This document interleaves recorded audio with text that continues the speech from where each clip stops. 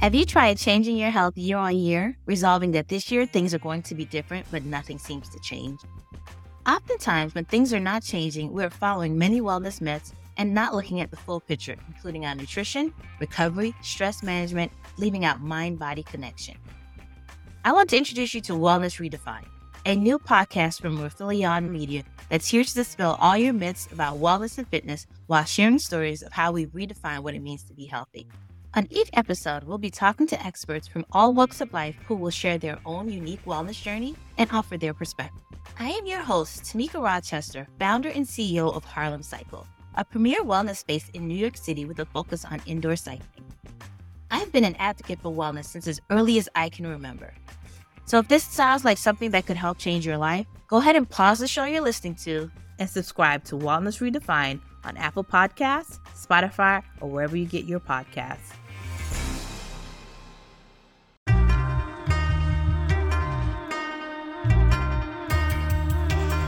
Deli Boys is a comedy TV show that I created.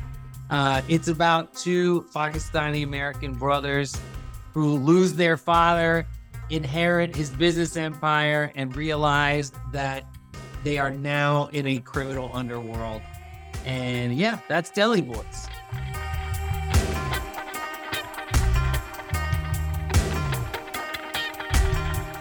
Hi folks, welcome to the first Fanboy Friday with me, your host, Shahjahan Khan. Each episode, I'll be speaking with someone who I'm a fan of in one way or another. We're kicking off the series with my oldest friend in the world, screenwriter, producer, musician, and journalist Abdullah Saeed. We go so far back that our grandfathers knew each other in Pakistan before either of us was born. So stick around, and we'll be right back after a quick break.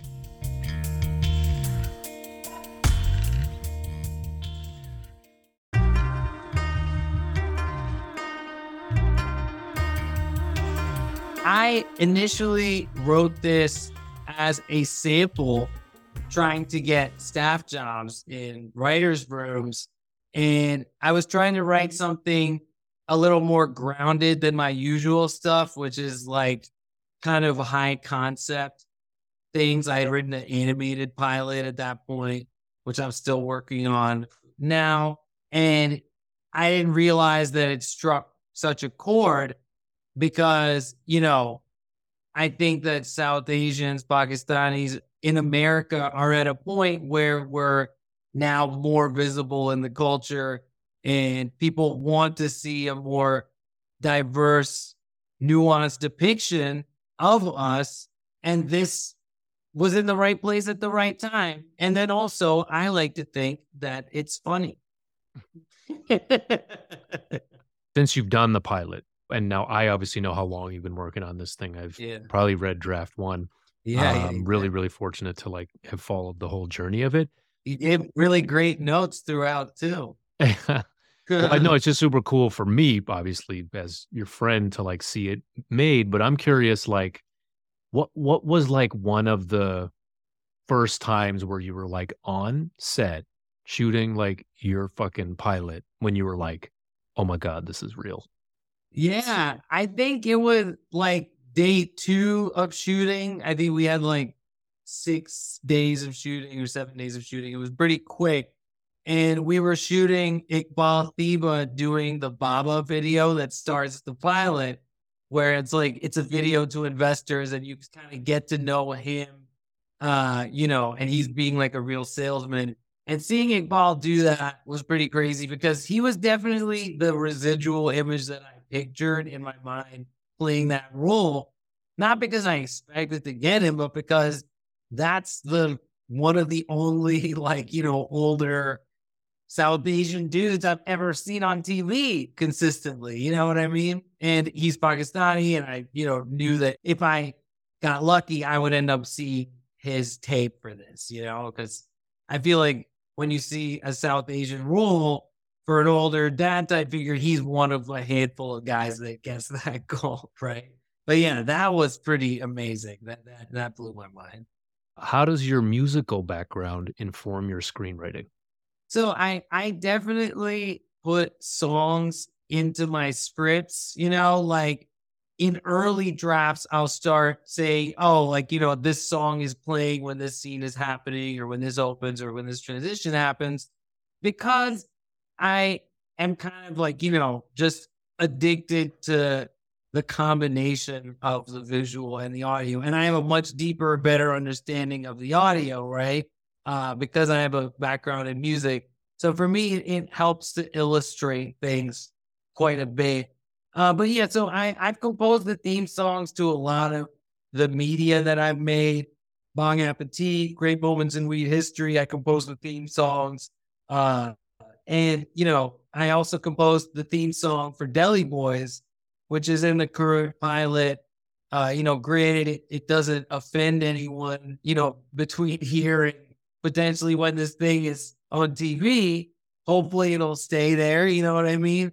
But yeah, it definitely, like, I've written characters that are musicians also because it's something I can relate to. And I think that it says something about a person in a lot of ways. Like, I've written a character that plays bass because it seems to say something about a person, right? In a way.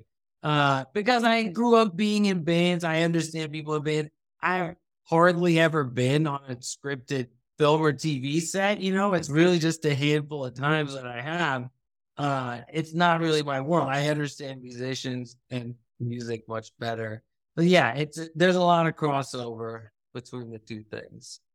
I heard you once on, I think it was the when you did that Yo Is This Racist or some other podcast, talking about how somebody asked you a question about, like, it was like a kind of like a diaspora related, Yeah. question, and you said something to the effect of, I'm in this kind of unique position where I don't because you had just moved to LA or something, and it was like, I don't necessarily have a home in the same way that a lot of, like, kids like me, I guess you could say, Yeah. have that kind of, like, diaspora American first generation thing. And not that you don't.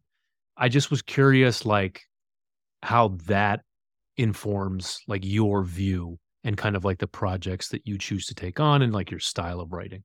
Yeah. That's a great question. I think, I really am a person without a home. I think that's why, I've made LA my home. For a long time, it seemed like the place I wanted to make my home, and now, like, I'm marrying someone who's like a native to this town, and I live here, and it's very much like a part of my, personality now. And, I don't plan on leaving ever. And, I am Pakistani, but I grew up in Thailand, but I was born in the US. I've lived all over the US, right? So it's like, yeah, I am, like, kind of nomadic. And the ways it informs my work, I think it's really helped me to be a more expansive thinker. People don't really see the nuances of American culture when they grow up in it that I can see growing up in another country as an American expat, consuming America as the media that I'm consuming in that other country because I'm going to school where I'm learning in English and I live in a place where everybody speaks English. And it's like aspiring to, like, get American culture in a sense. And when you come here, you start noticing all the little weirdnesses about it, like something that I always noticed was, when you're a kid and you watch TV, everyone's name in an American show is like Mike Johnson and, whatever, like, Rick Jackson or whatever. It's like they're very straightforward names. But when you come, people have all kinds of weird, like, Slavic and Eastern European last names. And, it's like nobody really has, like, that American name. You know what I'm saying? And, like, it's just the thing that stuck out to me. And it has changed the way that I name characters in my stuff, And I don't think that anybody would notice that if they grew up in America their whole life, like, never made that distinction in a sense. And then also it just has made me think bigger, which actually was a real crutch for me as a writer for a long time, because I was much more interested in world building than in characters, and now I'm definitely more interested in characters. I still love the world building stuff, but, I'm hyper aware that everything, at least that sells, right, needs to be character driven. I think there's things that are very effective that are not character driven, but I don't think that anything like that can ever hit big enough to justify working on something that risky in a sense. You know what I mean? So like, I always try to invent an interesting world for something. And when I do, I really kind of, this is also where my journalism background comes in a little bit. I try to notice and incorporate all of those, the little details that make something feel real, Like Aaron Sorkin said this thing in the screenwriting master class that he did, where he was like talking about jargon, how jargon really makes something feel authentic and real. It really puts you in there. And like, that's like the small detail of how people talk. I just rewatched Heat recently, and it's almost incomprehensible, some of the things they're saying just because of the jargon they're using, but it makes it feel real. It feels like those details are there. And like that's a real interest of mine when it comes to screenwriting. Who are like some of the creators or creatives that like you're currently inspired by? Yeah, man. Mohsin Hamid, for sure. I thought, I liked Mod Smoke. I thought that was interesting. I really liked How to Get Filthy Rich in Rising Asia, because it's just like, yeah, man, I was really blown away by just how real it felt and how familiar it felt. And yet it's like, felt like this side of a world, this side of Pakistan that, like I had never really seen as a kid, like, visiting my grandparents or whatever. Other Pakistanis that are doing stuff, I'm really stoked that someone like Riz exists and is out there. You know what I mean? Like, I'm really stoked that someone like Kumail exists and is out there, because it's like they're very unique Pakistani guys. They don't fit the stereotypes a lot of people would put us in, you know what I mean, based on our depiction over the last couple of decades. And yet they're huge fucking stars, you know what I mean? And I think that people like that paved the way for people like you and me in a lot of ways, you know what I mean? Because we're slightly more outsider. Who else? Let me think. Jay Paul is back. I don't know if I know. Yeah. Come back on that. I was very stoked about.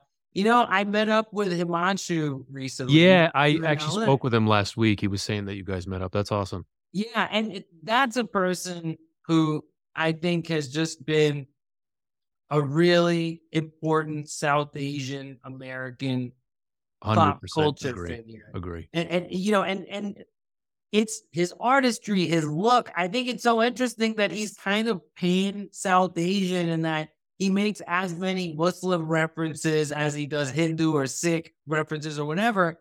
And it is just like, I think, a very important, he represents the lack of barriers between South Asian Americans, right? And I think that right now is a shitty time for South Asian American, inner South Asian American relations because of what's happening in India, And I think that someone like Himanshu is important for all of us to look to be like, he doesn't, he represents the destruction of that wall, you know what I mean, between our cultures, because we don't live there anymore. We live here. And he's a really special guy for that reason. And, he did a version of the Delhi Boys theme song. He rapped over it, and I have it. And he did it real quick. I think he did it without ever reading the script, which is interesting. I wouldn't be surprised. You'll have to show that to me in secret. Yeah. I'll send that to you in secret for sure. And then, that I want to start the mythology of that song right here, right now. Awesome, man. Thank you so much. Fanboy Friday with Shah Jahan Khan is a production of Rafelion Media, hosted by me and edited by Ari Mathey. Our theme song was composed by myself and my good friend Tanya Pollitt. Special shout out to my mom Tina Khan for bringing home the rabab from Pakistan, which is the featured instrument, along with Tanya's incredible vocals. Please follow Abdullah on all the socials at I'm Your Kid, IMYOURKID, and me at Shahjistan, SHAHJISTAN. Thanks so much for listening.